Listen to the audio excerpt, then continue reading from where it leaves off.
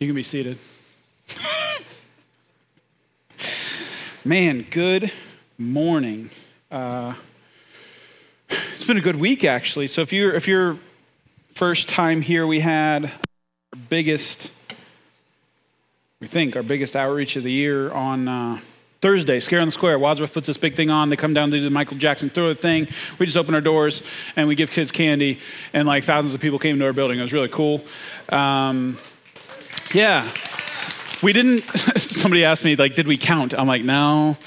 What we do know, Shannon Sassville, our coffee team leader, said that we gave away, Shannon is awesome, 875, I think you said, 875 cups of like either coffee or hot chocolate or something like that. So we knew we had almost 1,000 coffee caffeine drinkers, and that we know that there was times 2, times 3 that in the building. So thousands of people came through here, and we got to invite them to church and prove to them that most Christians aren't weird. So good job for those of you who proved them right. I'm sorry. They don't even get the joke. Okay, good.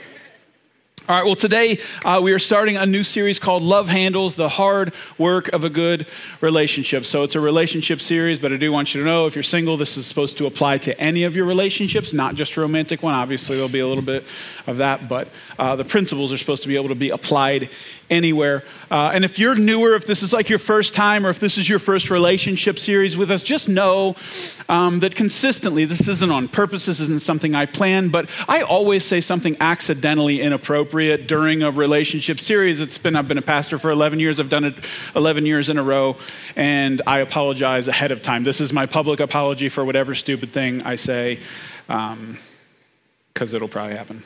So, all right, here's my assumption about you to start this series. My assumption about you is that you want to have good relationships. You want to have good relationships in your life. You want to have a good relationship with your spouse. You want to have a good relationship with your boyfriend or girlfriend or fiance. You want to have a good relationship with your friends, with your family, with your coworkers. You want those relationships to be good. I think that's a pretty safe assumption. Even if I don't know you, I think you want good relationships. What we're going to do in this series is we're going to look at the different aspects of a good relationship and the hard work that goes into making those things healthy. The aspect we're going to look at today, so each week we're going to focus on a certain thing. The aspect we're going to look at today, part of a good relationship, it's super cliche. I hate preaching things that you want to go duh to, but did you know that if you want to have a good relationship, one of the most important things you need to have is love? Did you know that? I did some research and I found out that was really important. It is something you already know, right? Everybody, not one person sitting here was like, oh, I didn't know you needed to have love. There's the problem. Like, we just need to fix that. You already knew that. But I think that's the thing. That's the thing that's interesting. You know that love is a vital part of good relationships, yet you have many relationships that aren't good. Why is that? If you know that love really is like the most important ingredient to a good relationship, it's not a mystery, it's not a secret, it's not something that you were unaware of, but you're still not nailing it. I think that's weird. Why is that? And by the way, I don't know if you know this, if you've ever tried to help somebody, the hardest people to help are the people who know the thing already, right? If they already know the problem, that they're the ones that you can't tell them anything new. And I worry now that here we sit, I'm telling you that love is one of the most important aspects of a healthy relationship, and you're going, yeah, I know. And if you're like me, you start to like check out already, like, okay, I've heard the love sermon before, right? Like I'm done now. So don't do that. I'm going to try and surprise you. Because see, my curse is that I grew up in church and I heard all of the sermons. So now I don't want to preach those anymore, because if I preach a sermon that I'm bored in, you'll be bored too. So I try to entertain myself. So if hopefully that works for you, that I keep myself semi-entertained. So before we jump into love, I want to make an observation. I want to read a verse that's not directly related, but there's a principle in this verse that we need to grab onto to understand maybe why some of your relationships are failing, okay? So it's in 2 Corinthians chapter 10, verse 13. says this: we will not boast about the things done outside of our area of authority. We will boast only about what has happened within the boundaries of the work God has given us, which includes our working with you. Now, a guy named Paul wrote this to a church in the city of Corinth. He was actually arguing about some people with, about his influence in the church. It's a little bit of a church fight happening. We're not interested in that. I just want to look at this line: we will boast only about what has happened within the boundaries of the work God has given us. That's an interesting little phrase that he uses there. Within the boundaries of the work that God has given us. What that tells us about Paul, and again, I know this isn't like the main point of the verse, it's this little side window into one of the ways Paul thought. He's saying that he wasn't called to do everything, right? He was saying that he had boundaries around what God had called him to, and outside of that, he wasn't going to be worried about that. He was focused on the thing that God called him to. He was not unlimited in his influence and in his relationships. There was a sphere, there was a territory of sorts. There was a boundary around what God called him to do. What Paul was saying is that Paul was a limited person. He couldn't do everything. And guess what? So are you. You are limited. And the focus today is that you have a limited relational capacity. Not everybody has the same one, but everybody in here has a relational capacity, a sphere, a boundary line is drawn around you that is of a certain size, and you can't have more relationship stuff in you than whatever God gives you in that sphere. You're limited. You're not God. You want to have good relationships and you're not God. So far in this sermon, it's brought to you by Captain Obvious, pointing out very obvious things. Here's the rub, though. Some of you are already thinking it. Some of you church people, you're going, but the Bible says we're supposed to love everybody, Pastor, right? Bible says we're supposed to love everybody. And it does. You're right. We're supposed to love everybody. So here's my question. I don't know if you know this. We are getting very near on this planet to 8 billion people. Did you know that? We're real close, about to cross that threshold. Are you supposed to love all of them exactly the same? Because I just want to point out, if you think that, you are doing a terrible job. You know that, right? You're missing some, just a few. 8 billion is a lot. Even if you have a really big relational capacity, you're hitting, you're missing 7.9999 billion. It's a lot that you're missing. So, we're supposed to love everybody, but how does that work when there's too many people? So that's, Paul said you have a boundary around the work that God has given you, and the real confusion comes from the way we use the word love. The way we use the word love. So I've talked about this before, Mosaic. If you're a longtime Mosaic person, you've heard Adam say this before. And that's what happens. I just turned 39, so old people start to repeat themselves. So you're just going to have to get used to this. I'm going to start saying the same things over and over again. And some of you are like, you already do. Shut up. So the word love. We, in our culture, use the word love for everything, right? We have one word and it's used in so many different ways, right? I love Cool Ranch Doritos and I love my wife. I hope that you don't mean the same thing when you say that, right? I love my kids and I love to watch football. I hope you mean something different even though you're using the same word. But we mix this together, right? I love my family and I love video games. I love my cat and I love hoodie weather, right? I love Jesus and I love pumpkin spice latte, whatever. This is somebody else's list. This is my list. This is somebody else's. But you know what I'm saying? You use this word for everything. It's almost become a junk drawer for stuff we like. We use it into the ground. And what happens then is the word love gets drained of its real meaning. Now, I'm not suggesting you stop using it that way. I'm not going to be one of those guys, you need to stop saying love about things you don't really love. Okay, whatever, keep using it. But we need to acknowledge that it's created some confusion for us. Because what kind of love are we supposed to love the whole world with? Right? If Jesus said love everybody, okay, what? Is that Dorito love, or are we going to dog and cat love? What kind of love do we mean when we say that? Now, this is the great part, though. So if you grew up in church, you already know this. So the New Testament was written in Greek. The Old Testament was written in Hebrew. In the Greek, they actually have multiple words for love. So if you grew up in church, you already know these, right? How many good youth group kids do we have here today that you know the 3 Greek words for love? I know we have a couple over here. I don't want you to answer. Anybody? Sorry, Joey, it's okay. I know you know them. You have them memorized. The Nazarene church taught you well. Well, they did. Sure you know them. Greek words for love. What do you got? What? Agape. Yeah, all the youth group kids. Oh, yeah, you remember agape, right? What else? What? Phileo, yep. City, Philadelphia, city of brotherly love. And then what's the third one usually? There's more than 3. That's the secret. Nobody tells you. What's that? Did you say eros? Good, because that's what it is. I don't know if that's what you said, but that's the right one. Yeah, so those 3 words are different kinds of love, right? So the Greeks acknowledged that you can't just use one word for all the different kinds of love. Now, here's the thing. Since I am cursed with growing up in church, I've heard that sermon before, so I don't want to preach that to you. I don't want to go, okay, this is what philia is, this is what eros is, this is what... I don't want to do that. I would bore myself. But the Hebrew words for love... How crazy is it that both the original languages of the Bible have multiple words for love, but we jam all of them into one word? Isn't that weird? That the English-speaking world tries to jam all this meaning into one word and the word kind of loses its power, but everybody else is like, no, you need multiple words to describe these different things.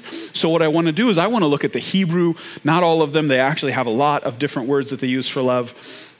I want to look at 4 different Hebrew words for love. And my goal here is to help you like stratify out what you mean when you say you love someone, okay? There needs to be like layers to it. So the first Hebrew word that we're going to look at this morning for love is this word raya. Raya. And this kind of love is the kind of love that you would have for a friend, a companion, a neighbor. It's actually pretty low cost, pretty low commitment. It's just the enjoying of another person. It's a friend. You definitely treat them with dignity and respect and all that, but it's just kind of an enjoyment thing. There's a little bit of it that's kind of selfish, as in, because there's no commitment, you don't have to put up with a lot. You know what I'm saying? Like, if you enjoy them, cool. If you don't, we're good. Like, we're out. Like, so it's very low level, low cost relationships with people. So that's like, I would say at the bottom of the pile, raya, love, friendship. Now, I already said, I want to give you 2 things about raya. 2 things, and they're to opposite ends of the spectrum. So first, our youth pastor, Pastor Scott, he's either in Rise and Grind or the Substation right now with youth who follow him around like he's the Pied Piper. He's an amazing, so he is so highly relational. He just loves people like crazy. If you stand next to him, you love people more. That's how much like he just radiates this thing. So when he first came here about 3-4 years ago, so he's on Facebook, and everybody here started to try and like send him Facebook requests. I don't know if you remember trying to do this, but like you didn't get an answer right away. The reason you didn't get an answer right away is because Scott has the maximum number of Facebook friends. Isn't that crazy? Do you know what it is? It's 5,000, by the way. That's crazy. He has 5,000 Facebook friends, exactly, because that's as many as you can have. So when he came in here and you started friend requesting him, he couldn't say yes right away. What he had to do is he had to go and unfriend some people, which hurts him, you know, because he he remembers them all somehow. I don't know. I'm like, this person you randomly ran into 20 years ago, or you're just friends with them now. So he had to minus some in order to add some. And what I want you to know is that when it comes to your raya level friendships in your life, you have a capacity. And researchers say that you can have the average person, the normal person has around 150 to 200 like relational capacity when it comes to just people that you kind of know and you could consider them friends or acquaintances. 150 to 200. If you're super social or something like that, you can push it to 3. Some people, probably like Scott, can push it to like 500 of people, like you know them, you know like where they work, how many kids they have, like you would consider them a friend. But most of us in this room, you're sitting at about 150, 200 people who you can have this like Raya level love with them. You have a sphere, you have a boundary, like I said. And I just want you, I guess for some of you, I just want you to stop feeling guilty about that. You have a relational capacity. You can't keep giving away you run out. So when it comes to Raya level, there is a boundary around that, and you only have so many people. If you want to add a new one, somebody else is going to fall off, inevitably. There's only so much of you to go around. That's the first thing I wanted you to see. Now, that's to a certain kind of person. So a certain kind of person needed to hear that. Somebody like Scott. So some of you are that. Some of you, as I was saying that, you're going 150? Holy crap, that's a lot, right? So here, I want to talk to you over here. If you're on the other side going, that sounds high, like I'm not that. So maybe for you, your desire is you'd like to have more friends, right? Like you're not on the other, you're like, I would like to have some people. I'd like to be just friends with some people. Even if you don't want to admit that. So here's a secret about friendship, and this is something I don't know that most people realize, especially at this level, this like Raya level love. Friendships are more of a shoulder-to-shoulder thing than they are a face-to-face thing. Shoulder-to-shoulder. And what I mean by that is friendship at this level is usually like about something. It's about something. There's an object to the friendship that you stand shoulder to shoulder with someone, and it's about that thing, right? And the thing doesn't have to have any substance to it at all. It could just be a thing. You got some friends who are just, they like the Browns, you like the Browns, you play fantasy football, they play fantasy, and that's they're your friends, but your friendship's about something, right? Some of you it's, hey, we're friends because our kid plays on the same soccer team and we're friends because of that. It's about something. So what I want you to see, if you're like, man, I just need some more like friends in my life, don't make friendship the goal. If you make friendship the goal, you're not going to get it because friendship needs to be about something. The best way to make friends is to actually be really passionate about something. If you are really passionate about something, other people who are passionate about that thing will be drawn to you. And that's actually the best way to make friends. So specifically putting that inside of a church, when you come into church, it's super weird because you're coming in. I mean, how weird is it to show up to a church first time? If you show up today for the first time, like, listen, I'm an introvert. I struggle going into new places and stuff. Like, I'm proud of you this morning, even if you reject that. I'm proud of you because walking into a new place with new people, that's just weird. And if you've been coming for a while and trying to like break in, I'll tell you the best way to break it, the best way to make friends in a church is to serve. Is to get on a team that's actually, because then it's you're not trying to like make friends, you're doing something together. You get on a serving team and you say, hey, we're doing this thing together, and something grows out of that. That's the best way. And small groups are also that, but really I feel like the best way to make friends is for the friendship to be about something. And again, it can be anything. And there's all kinds of people. I joked in first service that we have a group of people here who play Dungeons and Dragons. And we're going to clap about that? Okay. But like, if we're going to clap about that, I feel like we got to get our clapping priorities straight now. Okay. I have to process this. But there are multiple different ways. Again, be passionate about something. I feel like the Raya friendships spring out of that. One of C.S. Lewis' famous quotes about friendship is, a friendship is born when one person says, you too? I thought I was the only one. Like when you have that moment of a shared interest, a shared something, it's about something. So, Raya friendship, love. You have a limited capacity. That's the first thing you need to know. Don't feel guilty. You only have so much of you to go around. Secondly, if you want to make Raya friendships, don't make it about Raya friendships. Make it about something else. Raya. Second type of love that I want to look at today, second Hebrew word for love is this word ahava. Ahava. It is the love of the will. And this one, so if Raya is wide and spread out, Ahava brings it in and it kind of sits on top. Ahava is a way deeper kind of love, is a love where you choose to love someone. It's not, there's a commitment level involved that Raya does not have. And the key to Ahava is that you start to really see the person. You know, with Raya, you can keep yourselves at arm's distance. You don't really have to always interact with the person's mess.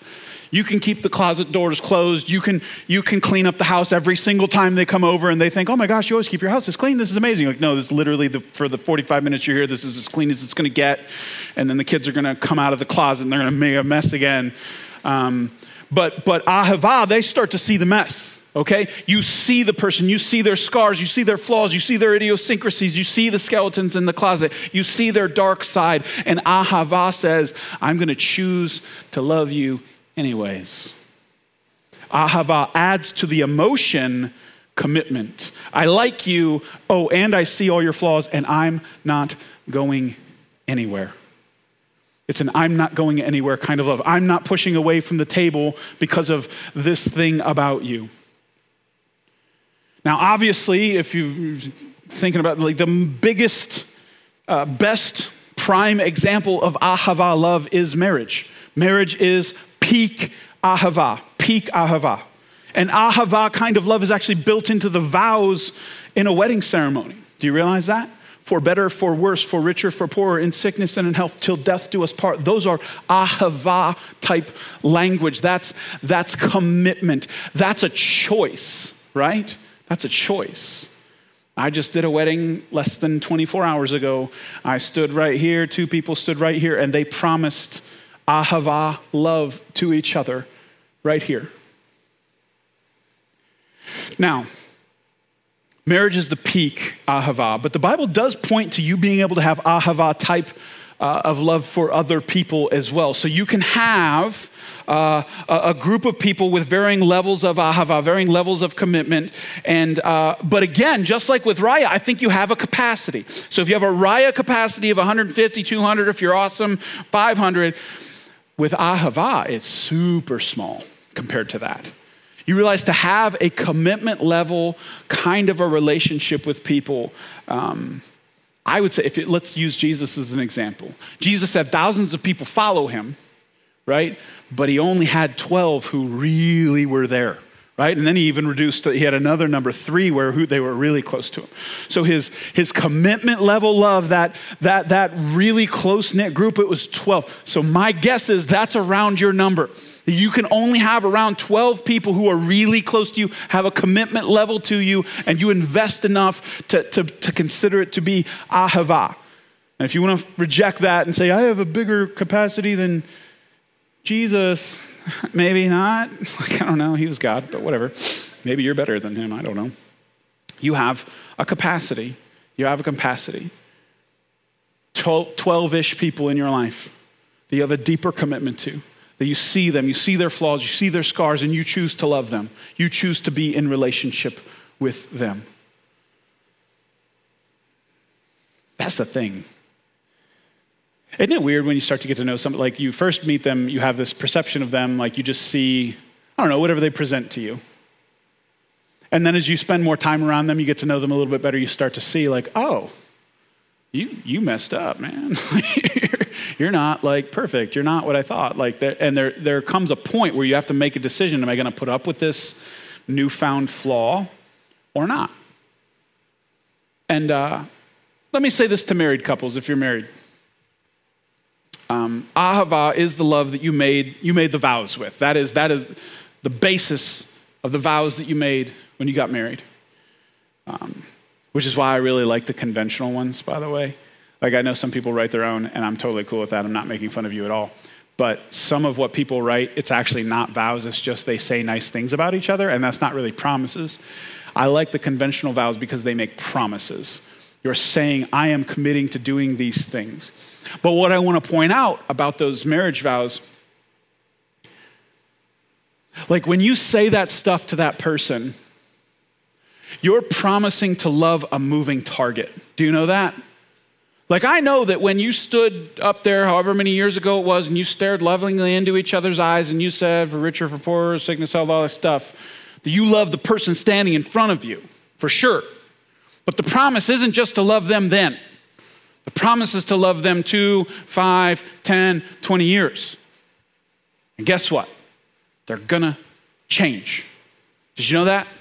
That the person that you stood in front of when you married them, like, they're not gonna be the same person 10 years later. And that can be, some of that's good and some of it's not. They may grow some good habits, they may develop some bad ones.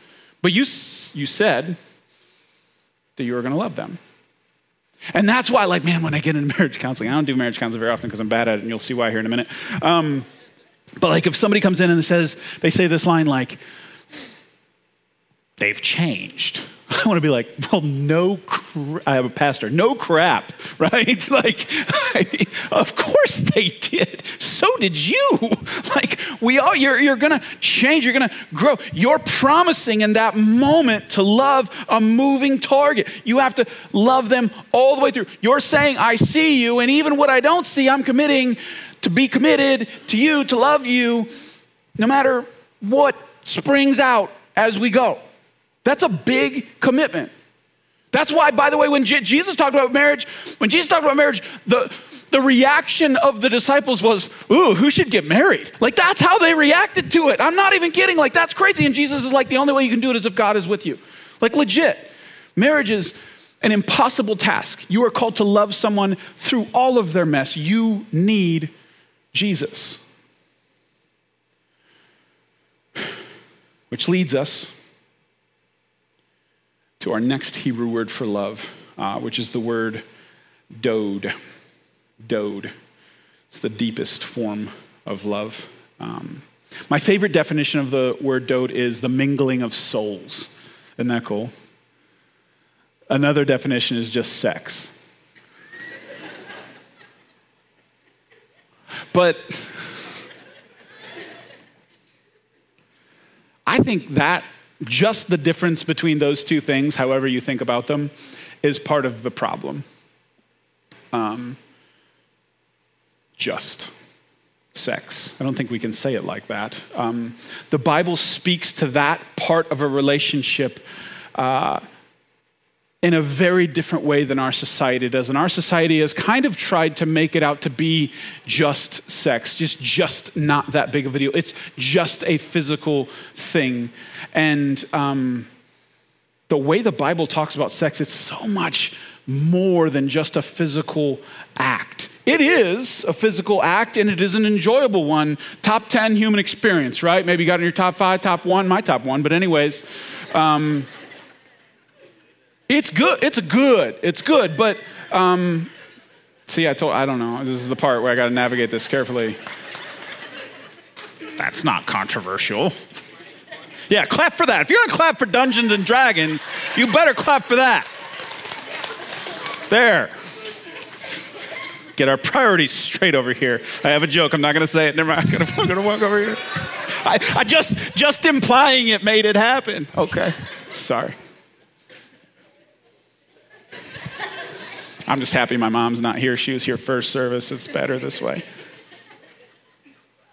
So when I was growing up in church, they talked about sex so weird in church. First of all, most churches wouldn't talk about it at all. It was just kind of taboo. You had one sermon when you were in youth group, right? It was pretty much just like, don't. That was the whole message, right?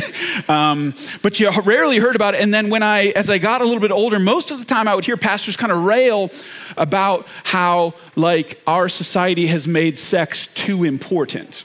And I always thought that, like, okay, because it's everywhere. But I actually disagree 100%. I think our society doesn't make sex important enough. They're not overvaluing sex, they're undervaluing sex, which has led to our current situation. The way God intended for this to work is that these loves build on each other, and they culminate, they come together in this dode relationship. So it starts with Raya, it starts with a friendship. You get to know the person, you hang out, you do stuff together. You start to like each other. That's where it starts. And then you build up into the various levels of ahava. You have commitment. You get to know each other even more. You start to find out, oh my gosh, they have this habit and that's crazy. Oh wow, they get really irritated here. You find out more and more. You see them and you decide, I'm not going anywhere. And then peak ahava, when you decide, you commit to till death do us part, that's when the dode relationship comes in. So if you're hearing me correctly, you need to have an ahava relationship before you dode, okay? That's what the Bible says, all right? You follow? You follow me. Okay, good. That's what it says. But the reason we reject that now is because we only see it as a part of what it really is. The mingling of souls is actually not a safe thing. That's a dangerous thing, right? Like if it's just a physical thing, whatever. But if it's the mingling of souls, is that the way the Bible talks about that act? Then you want to be real careful where that goes. And what God is telling us is, hey, the way I designed this whole thing to work is you need all this to end here. And if you take dode and you put dode anywhere else, it's a dangerous thing for your soul. Like that's crazy. So again, I feel like our society has not overvalued it, it's undervalued it. Now, let me show you where marriage was born, the invention of marriage. It was God's idea way back in the beginning. Listen to the language that's used in Genesis chapter 2, second chapter of the Bible, verse 24. This explains why a man leaves his father and mother and is joined to his wife. The two are united into one. Now, the man and his wife were both naked and felt no shame. There's this connection between the two. There's a physical and an emotional and a spiritual connection that is made that is so deep. Two becoming one. Two becoming one. Raya first, ahava second, dode third. And as you can see, the circle gets smaller and smaller as you go into deeper and deeper parts of the relationship. You start with Raya, you can have a couple hundred. You get to ahava, you're talking about around 12. Dode, that's just one. Every level of connection gets smaller because of the investment required for that relationship. So here's what I want to do. I want to ask you some questions. Let's just imagine that your relational capacity is like currency. So let's just say that you all don't have exactly the same, but you have a certain amount of relational currency. You have, let's just talk about it like it's money. You have a certain amount of money that you can spend. You have a certain amount of currency you can spend on all the relationships that you have in your life. You have a certain amount. You can't use a credit card. You have to only use what you have, okay? So you have a capacity. Now, talk about a Raya type friendship. A Raya type friendship, it costs a little, not much, but it does cost something, right? You can't spend nothing and have a Raya. You're going to have to remember their name, right? That costs you something. You can't, really, can you have a relationship with somebody if you don't know their name, right? Probably not. So you at least need to remember some things about them. You need to have some level of contact with the person in order for them to count as a Raya type friendship. So it costs you something. So you're spending on that. And then with your ahava relationships, those ones cost more, right? You can't, that's because you have to work through things. You have to forgive. You have to have a commitment there. So that costs more. Those are more expensive. And then the dode relationship, that is the most expensive relationship that you have when it comes to your relational capacity. That's the one you're supposed to spend the most on. So here's my question. What if part of the problem with some of your relationships is that you're misappropriating funds? I'm accusing you of embezzlement here when it comes to your relational currency. What if some of the reason your relationships are strained is because you're spending your relational currency wrong? That you're spending it flippantly? Because the highest spends need to be on the people closest to you. Your dode relationship, your ahava relationships, those need more than your raya. So for some of you, what's happening is you're spending so many little dollar amounts on those raya relationships. You have so many and you're spending it because you got the PTO and you got the kids soccer team and you got church people. They take up a lot of time. You got your Dungeons and Dragon group. You got your family. You got your friend. You got all this and you're just trying to spend. And by the time you get done with all these low level, not really that important relationships, you've got hardly anything left. And then you look at your ahava people and you're like, here. And then you look at your dode relationship and you're like, ooh, there you go. That's all I've got. It's because you spent it all already. You spent way too much on these shallow relationships. You just don't say no enough. You say yes to everything. And there's, again, God said you have a boundary, you have a limit. You are not an unlimited resource. So you've spent yourself on relationships that should not be that important. And your higher level relationships are suffering because of it. Or maybe it's not that. If you're having dode problems, maybe it's because you're spending too much relational capacity on some of your lower level ahava relationships. For example, you need to spend the most relational currency on your spouse. You do. The most. They need the most of you. Not your kids, not your mom, not your boss, not your best friend, not your golfing buddies. Your husband, your wife. They need the biggest investment. If they don't have the biggest investment, should you really be surprised that the relationship is hurting? If you're spending over here, you got a bunch of raya going on. Oh yeah, and I'm spending over here. And then you give your spouse kind of what's left over. Should you really be surprised that the relationship's strained? You're giving the best of yourself to other people and you're not giving it to them. And I just want to say specifically, I know a lot of people who go here have kids because our kids ministry grows faster than the rest of the church. Every couple that comes in has 3 kids. So somehow, kids ministry grows faster. So if you have kids, this is the hardest thing, right?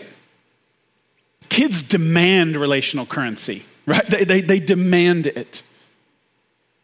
But one of your jobs is to make sure that you're spending the most relational currency on your spouse and not on your kids. The best thing you can do is spend more relational currency on your spouse. That's the most loving thing you can actually do for your kids. Your kids shouldn't be first. So I don't know, what's that look like? For us, I joke with my wife, but for as long as we've been married, if we sit down to watch something on the couch, I always sit next to one person, my wife. They can try to wiggle in, but I just throw them because they're little. Because I want to sit next to her. They can sit here, but she's going to be next to me because she's the one. And I think they like that. They like that. So I'm asking. I'm not telling. I don't know your situation. Are you misappropriating relational funds in your life? Are you spending too much on Raya? Raya is a black hole. You could spend yourself on shallow relationships and have nothing left for depth. You could. Is that it? Or are you spending too much on a few other people besides the one that you should be spending the most on? What's it look like? Do you need to reappropriate? Do you need to make some tough calls and cut some people or reduce some things or say no to some things in order to spend you on the right person, the right people? Again, I'm asking. You need to work that out. You need to pray about that. You need to talk to your dode. Start calling her your dode. That's a little weird. Yeah, it's weird. I've decided it's weird.